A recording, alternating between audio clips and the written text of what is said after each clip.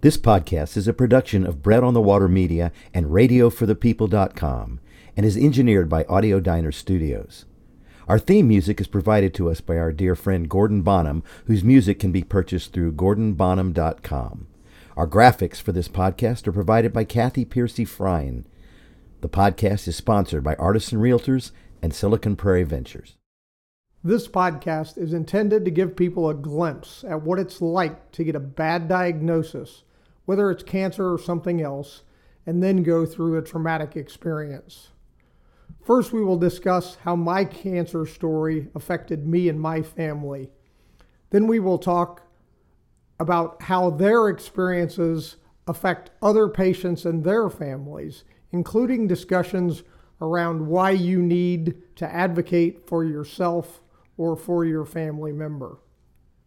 As we explore other patients' experiences, we will talk to some professionals about how to move forward after a traumatic or not medical event.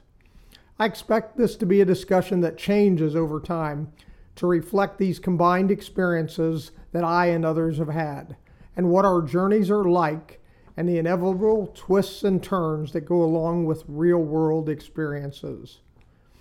Join us on this ride as we attempt to show joy and laughter as well as the tragedy.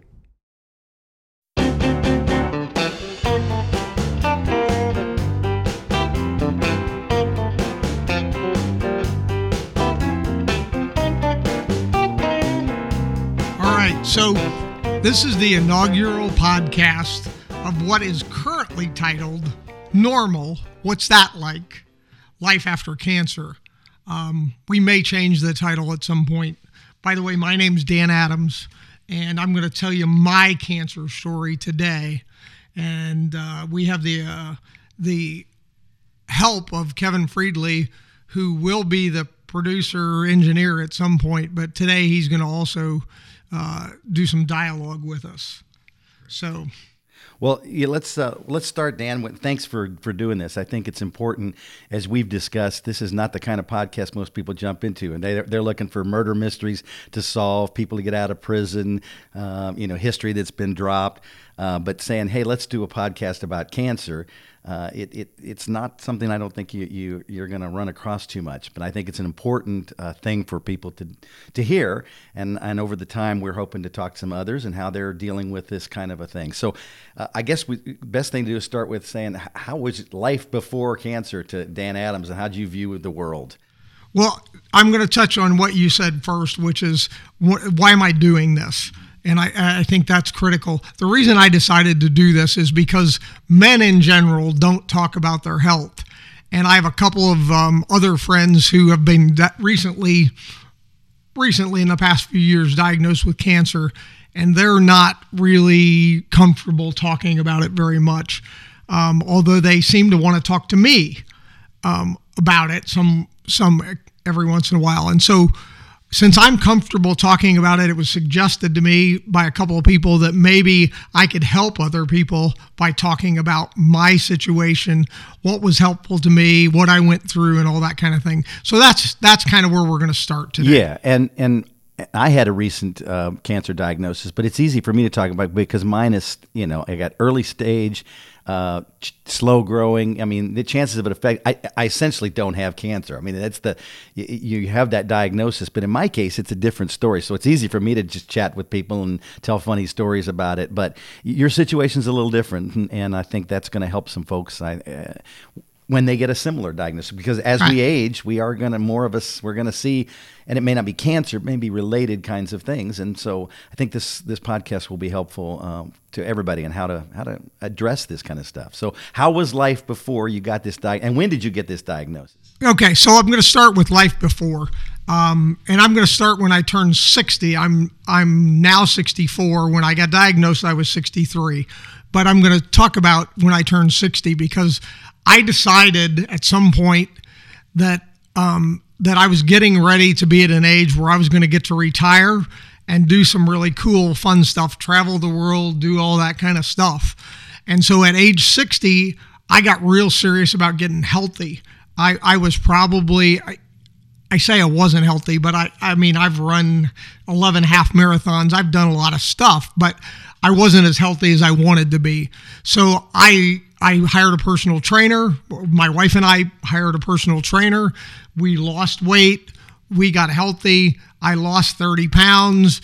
I was working out 3 times a week, and I continued to do that until until I was diagnosed. And so in that time, I got certified as a scuba diver at 60 years of age. I hiked 46 miles in Glacier National Park with a backpack on my back that weighed 40 pounds. I was pretty good shape for a 60-year-old. So your message to everyone is don't do that. Drink a lot of beer, lie around the house, get fat, and because, I mean, look how it paid you back, right? Yeah. Well, so my message really is do it. Yeah. Because I'll say this in the kindest way possible. Probably if I wasn't in that kind of shape, we wouldn't be doing this interview right now. I wouldn't be here. So being strong, being fit was a huge part of me surviving what I went through. And your continued survival. Right. I mean, you're going to continue to stay extremely healthy and work on that. And that's one of the best things you can do as a patient, right? And we'll talk about that at the end. But yeah, I'm working out 3 times a week right now for an hour with a personal trainer 3 times a week. And I'm happy every day that I do it. So the other things I guess I want to mention is I have 3 adult children, and their lives are going great. They were doing really cool stuff. They all have great kind of employment. I have 2 grandchildren. They're little girls that at the time I was diagnosed were just over a year old. And so, it was getting to be a pretty cool time in life. And all of a sudden, things changed. So when did that change happen, and what were the first signs that something was not right with you? Okay, so those are 2 different questions. But the first day I felt really bad was January 1st in 2023. And this had nothing to do with partying the night before? I had not been out the night before. We had been at home. So it had absolutely nothing to do with that. But I had a fever, and I just didn't feel right. And I decided, because we have these 1-year-old grandchildren at that point, that I wasn't going to participate in the whole, because we typically do a New Year's dinner with the family and all that kind of stuff. And I was going to participate at a limited level. The other thing was, and this will hopefully be funny for people, my wife changed up the routine. We had always done corned beef and cabbage, and this day she decided to do salmon for New Year's Day. So no more salmon on New Year's Day, I'll tell you that. But so January 1st, I was not feeling well, and it kind of just progressed from that point. I felt lousy. I had no appetite. I didn't want to eat, and I was doing this night sweats. And people talk about night sweats, and their night sweats are not that uncommon, but my night sweats were such that the sheets had to be changed. My clothes were so wet I could wring them out and water would fall to the floor. And that was happening every night, that we had to change the sheets and my clothes were just drenched with water. So coming out of COVID, I mean, the previous couple of years that we've been fighting COVID, did you have any thoughts that, oh man, I'm just having a really bad COVID reaction here? Or? Well, we were wondering about a lot of things. I had recently, between Christmas and New Year's, I'd gotten, the other great thing about having 1-year-old granddaughters is if you've ever been around a 1 to 2-year-old, their nose runs all the time. They're constantly coughing and sick. I'd gotten a norovirus, an intestinal virus from them. And so, the first thought is, well, I thought I was better, but maybe I'm not better. And we thought about COVID and took tests. And of course, the over-the-counter tests were all negative. And so none of that came up. But I ultimately called the doctor on the 5th of January as I continued to not feel better. In fact, felt worse. In addition to the night sweats, I started doing this thing where it felt like my whole body was vibrating from the inside. Very odd feeling.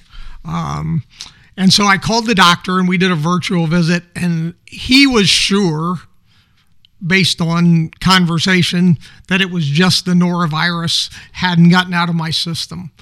And so we went from there, and I went 5 or 6 more days till January the 11th. Or I probably called the office on the 9th or so and said, hey, I think I need to see the doctor. So my doctor wasn't available, so he referred me to an associate of his. And I went to the doctor's office, and I sat in the patient's chair, and he sat in the doctor's chair, and he asked me about 6 questions. And he's basically getting ready to tell me to leave. And he hadn't done anything. And he looks at me and goes, you don't look happy. And I said, well, I specifically came here to get examined because I feel terrible. And he said, well, we really believe it's still the norovirus, which at this point would have been 2 weeks later from having that virus. But I said, look, I am sweating right now. I'm hot. I'm sweating. You didn't take my temperature. You didn't do any blood work. You didn't even examine me. And so he goes, okay. And he comes over and he gets behind me and he goes, ooh. Never good when your doctor gets behind you and right. says, ooh. And so I said, what's going on? He goes, you are radiating heat. I said, I think I told you that. And so he continued to do a reasonable exam and said, well, we're still thinking it's something to do with the norovirus, but we're going to prescribe to you to get on some steroids and to take some antibiotic. So they put me on a Z-Pack, if anybody's ever had one of those, and an antibiotic. And I literally did feel better for a few days. But then, I wasn't, 6 days later, January 17th, I wasn't feeling better. I was feeling worse, and I hadn't been eating. I felt awful. And I called again, and they said, just go to the emergency room. We're done guessing at what this is. Go to the emergency room. So at this point, are you convinced it's not the norovirus at this point and just doing wacky things to you? Are you pretty convinced something major's going on? Or are you still thinking, well, maybe I'm just having trouble. Maybe my immune system just isn't kicking in like it should. So about the time that I went for that exam at the doctor's office, I told my wife, I said, Georgianne, something's wrong. This is not the norovirus, and this isn't something small. Something's really happening, and I don't know what it is. And so, I had that feeling about a week earlier. So it wasn't just based on the fact that it was going on long. There was something in you telling you this is bigger. Yeah, somehow I just felt like there was something going on that wasn't just some virus hanging around, because this weird vibrating feeling I had and this night sweats thing that was just bizarre. I've never seen, and my wife, who's a registered nurse and been in hospitals for a year, never seen anything like that herself, where somebody sweat at that level every time they went to bed at night, that they had to literally in the morning take all the clothes off and change the sheets. And I actually did figure out that if I slept on a towel, we didn't have to change the sheets in the morning. But yeah, it was crazy. Wow. Yeah. So on January 17th, I go to the emergency room, and they admit me because they don't, they do a few tests, and they don't think it's an easy diagnosis. And so I get admitted. I'm there for 3 or 4 days. They're sure that it's some kind of infection, that I have some infection that they just can't find. And so the person in charge of my care at that point was an infectious disease doctor, and I really liked him. And he said, I'm going to figure this out. But I was in there 3 or 4 days. I don't remember exactly how long I was there, and I even looked at my chart thing that I can look at online, and it wasn't clear about what day I actually was discharged. I'm sure I could have looked at the hospital bill and figured it out. But ultimately they discharged me, and they said that they wanted me to see a oncologist. So how quickly did we go from the doctor thinking it was an infection to saying, well, maybe you need to see an oncologist? What was the time period there? About 4 days. I mean, because they couldn't find anything. They couldn't find any infection. And I'll talk about this as time goes on. But I had during that period, I had multiple, during those 4 days in the hospital, I had multiple x-rays, a CT scan, and an MRI. And they couldn't find anything on any of those tests. So they're like, well, let's try this. And so they sent me home and said, you're going to see an oncologist. And I believe I was supposed to see the oncologist on the 24th or something like that. And I'll look at my notes here and tell you for sure. Yeah, I was supposed to go to the oncologist's office on the 24th. And so we show up. It's close to home. It's only like a half mile from our house or a mile to where this oncologist's office is. And we go in, and it's January, but it was a decently nice day. It was sunny outside. But I have a long sleeve shirt, a fleece jacket, and my warmest coat. And we go inside, and I'm still cold. And so the woman the receptionist says, well, I'm going to have a nurse come out. And they said, well, let's give you some warm blanket. So they put me in a warm blanket on top, and I didn't take anything else off. I still had everything on, and I was still cold. So they eventually called me to go back to the room, and my teeth are chattering. I'm that cold, and I'm sure it wasn't cold in the room. And so I'm supposed to see the doctor, and the nurse goes back and says, I'm going to get you 2 more warm blankets, where they have some kind of blankets they throw in a microwave and they heat up real fast. So at this point, I have 3 blankets on and all my winter gear, including gloves, and my teeth are chattering. And so the oncologist comes in the room and he goes, what's going on? And, they took my temperature, and it was obviously elevated. And he said, go to the hospital. We're not going to go any further. They did just take some blood, but we're not going any further. Go to the hospital. So back to the ER. And so I went back to the ER and kind of had a similar experience. They did a lot of tests and didn't really come up with anything. But the oncologist who I had seen at that point did come and visit, and he wanted me to see to have a bone marrow biopsy done, because even though they couldn't find anything, which I guess from watching all these medical programs, that's one of the first things they do in those medical programs. And when they don't know what's going on, they say, let's get a bone marrow biopsy. I was surprised at how long it took before that kind of popped on the screen, for them to do. It seems like that's a pretty standard thing. Maybe not. Maybe that's just because of the TV shows. It's easy, as I've described to some other people. I think from 500 feet above, that sounds really good. But they had done a lot of examinations on me. They found and done the MRIs and the CT scans, and I had there was no tumors showing up or no enlargements, and they felt my lymph nodes and didn't find anything. So they were still thinking infection, but we're going to do this kind of as a backup, I think, is kind of where they were at that point.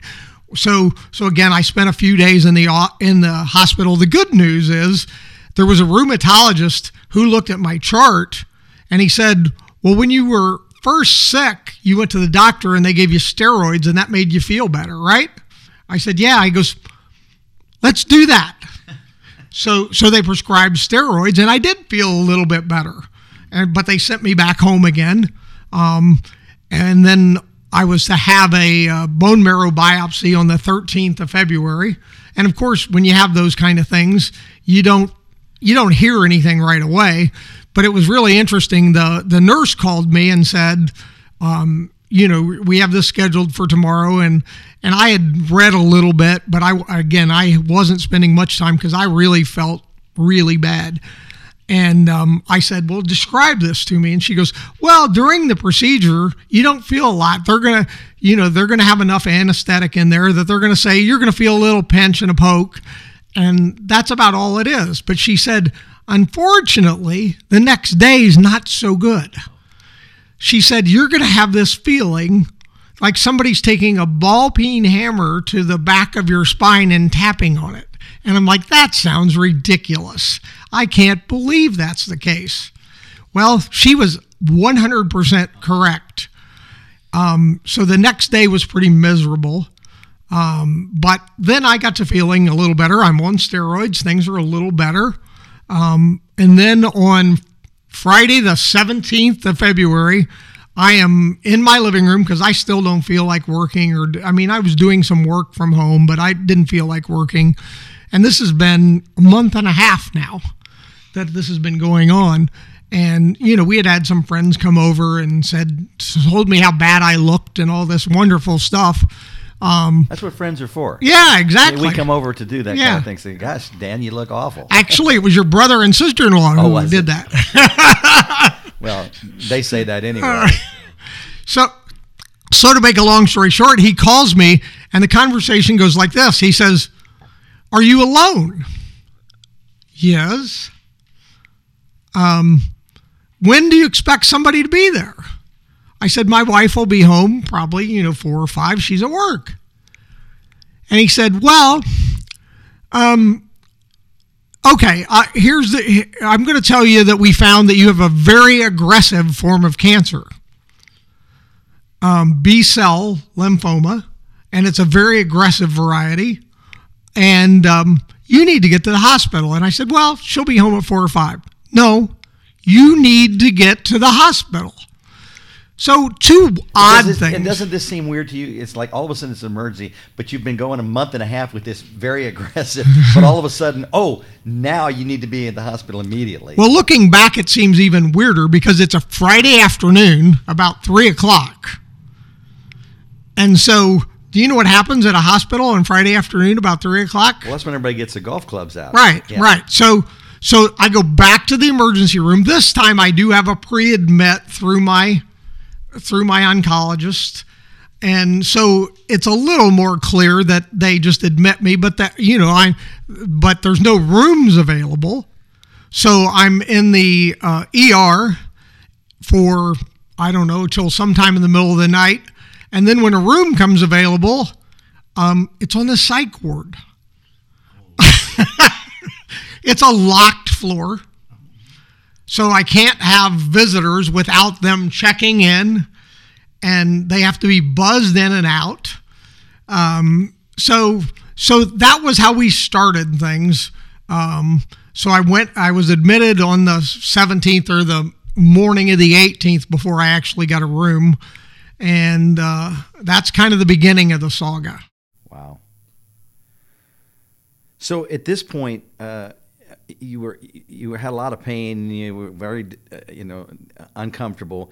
But you lost a lot of weight at this point? Because I know later into the process, and you were not a fat person, so you didn't have a lot to lose. But you started losing some weight, didn't you, at some point?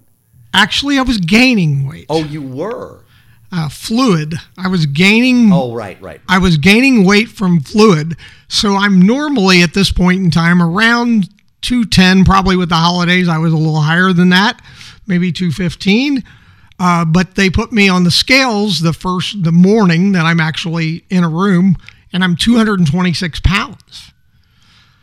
And they listened with a stethoscope. I can't say that word. Stethoscope. And I had an MRI, another MRI, and another CAT scan, and several X-rays by then. And they said, well, you have this fluid in your abdomen. We call it ascites. And there's this procedure we do called paracentesis that we go in and take that fluid off. Okay?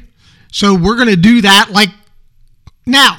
And I'm like, what do you mean like now? Like as soon as they tell me they're going to do it, somebody's at the door and says, we're ready to take you. And I'm like, okay. So if you've never had a paracentesis, I've had 5 of them now, but the procedure is pretty quick, but they do a little bit of radiology and they find out where the fluid is. They look, while you're there, and they take a needle about 5 inches long and pierce it into you, and they suck the fluid out. So it's really, and they leave the room and let you watch, and then you're supposed to tell them when it's not empty. When it's not, there's nothing going through the tube anymore. So I did that. Did you get paid for that? Yeah. You're doing half the job right there. Yeah. I would think you ought to get a little. No payment for that, but just watching them stick that needle in you was bad enough. Please tell me they deaden you first. They do local anesthesia. So, but you're watching, so it's not very fun to watch. I've learned the technique. I have a thing called an eyelid, and I close that when people are doing stuff that I don't want to watch. So you don't know how funny that is. Your statement, because I wasn't eating, but I had gained 10 pounds. The fluid in my abdomen, I had this paracentesis, but they also tell me, I'd had this procedure February 13th. We're now the 18th, and they're saying we're still waiting on the pathology report. So I'm like, what is going on? But, I still don't want to eat anything. Food doesn't taste good to me. Nothing tastes good. The only thing I wanted was ice cold water, which obviously that's good that I was consuming something. Sure. And I was trying to eat a little bit of food, but I really didn't want to eat any food. And they were frustrated with me, but nothing, it tasted terrible no matter what it was. Diet Pepsi, which if anybody knows me, Diet Pepsi is like my go-to drink all the time. It tasted horrible. Was it, I've talked to some folks who are going through chemo and other treatments that it had a metallic taste. Was it that you're feeling, or was it just something else? No, it tasted absolutely terrible. It was revolting and as was most food. The only things that for some reason that seemed good to me was anything that was just like completely ice cold. I really, hamburgers, they tried all kinds of stuff and nothing tasted good to me. So for a couple of days later, we've done an MRI, we've done a CT scan, done multiple X-rays. I don't know how many cardio scans I've had. But this is after you've got a diagnosis of B-cell lymphoma, right? So what are they looking for now? Solid tumors or what? Well, they're looking for more specific pathology on the specific kind of B-cell lymphoma I have.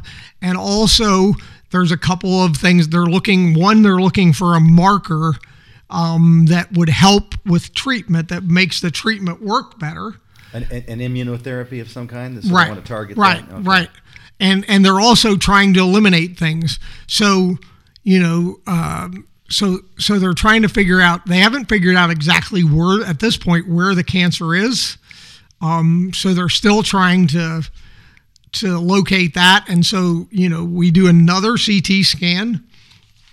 And within a few days of that, they do find and confirm that it's in my spine. But I've also then, in the several days thereabouts, I've had a PET scan, which most people don't know what a PET scan is, because if you haven't had cancer, you're not going to have a PET scan. But a PET scan is a CT scan, but they inject a liquid and they say it's sugar. I don't think it's exactly sugar, but cancer loves what they inject into you. And so you wait 45 minutes after you get this injection, and then they put you in what amounts to a CT scanner. And they also give you radioactive dye, and the cancer cells will light up. So I've gone through that procedure, and then it's showing in my liver, but they can't confirm that it's the same cancer. So now we're talking, they're trying to decide, do I have something called a double hit, which means 2 different kinds of cancer simultaneously. So I'm going to stop for a minute and say, first of all, my 3 daughters and my wife are with me virtually every minute of the time I'm in the hospital from this third hospitalization to this point. And they're also, I have in front of me what I would call a journal type of notebook. And from the date of February 17th forward, two of my daughters in particular are writing everything that transpires, all the test results, everything every doctor said. And so they're hearing all this stuff. They're hearing this double hit. There's also something called HLH, which is a type of it's a subculture of the B-cell lymphoma that is like you don't recover from. You're going to die. And they don't know yet. They don't know yet that. And so they're also telling them this double hit thing. So my daughters are like researching all this stuff, and they all have these looks in their faces like they're very concerned. And at this point, I've been sick enough that I'm not thinking clearly. Well, that's what I was going to ask about, because I remember visiting you on one point, and it was clear you were Thanks.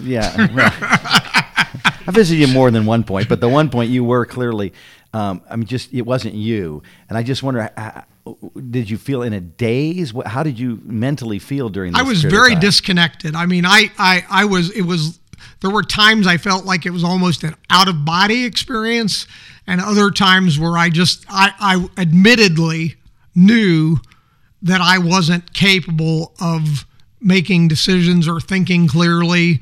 And that was very odd for me, because I'm the kind of person who normally, the more that's going on, the better I react. I kind of thrive on chaos a little bit. So in a strange sort of way, did this protect you from some of the horrors that they were throwing at you, the potential horrors they were throwing at you? Did this kind of I wasn't as concerned as everybody else was. So in a sense, it was almost a blessing that you were kind of...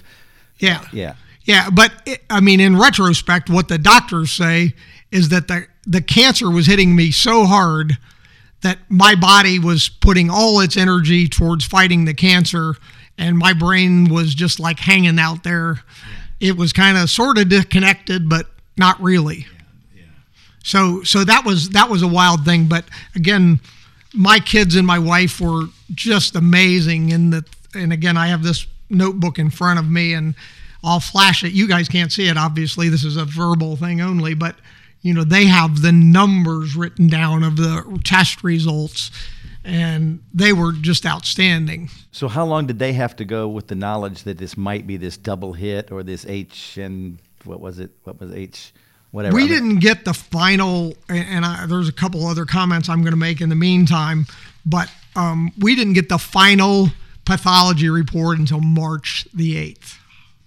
So I first was sick January 1st. We had the final pathology on March 8th. Now, I will say I did have my first chemotherapy treatment before we actually got the final pathology report.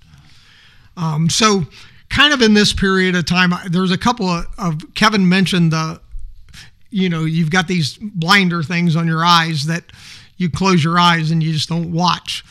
Well, the kids in this notebook, they wrote, there were a few things that happened along the way that they thought were funny that I would really appreciate later, but they weren't sure I was connected enough to appreciate them at the time. The first one I was connected enough to appreciate at the time, and that was they kept asking me, because I slept a lot. I was asleep more than I was awake, and I think, again, that was my body's reaction, was I just wanted to sleep. And I didn't want to eat. I didn't want to do anything. But when I was awake, I would chat and so forth. But anyway, they would say, I'd wake up and the blinds would be open in the room. And, my room was east facing at Methodist. And so the sun would be streaming in the room, and they say, well, do you want us to close the blinds? And I said, I have these two things called eyelids. If the sun is shining, I can close my eyes.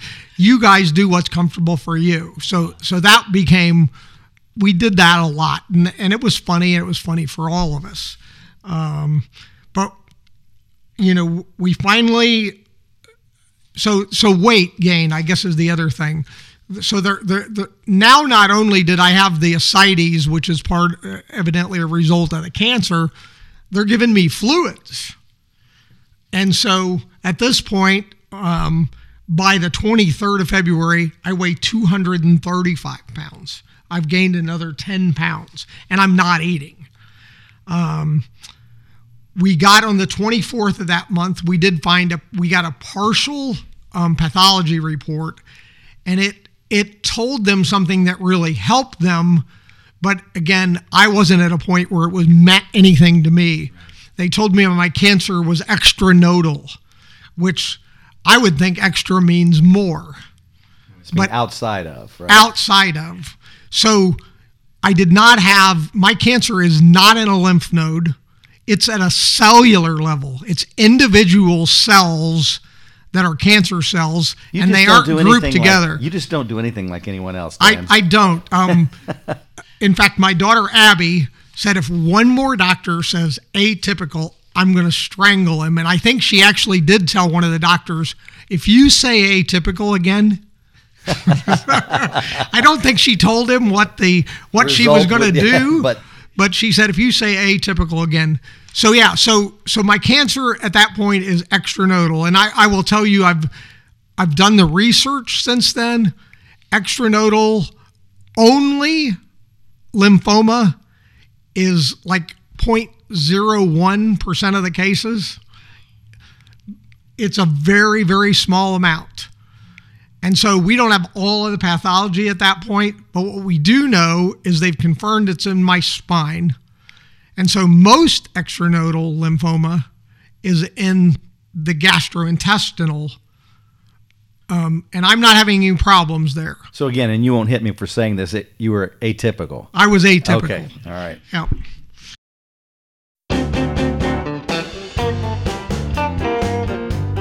Thank you for joining us for this episode of Normal, What's That Like?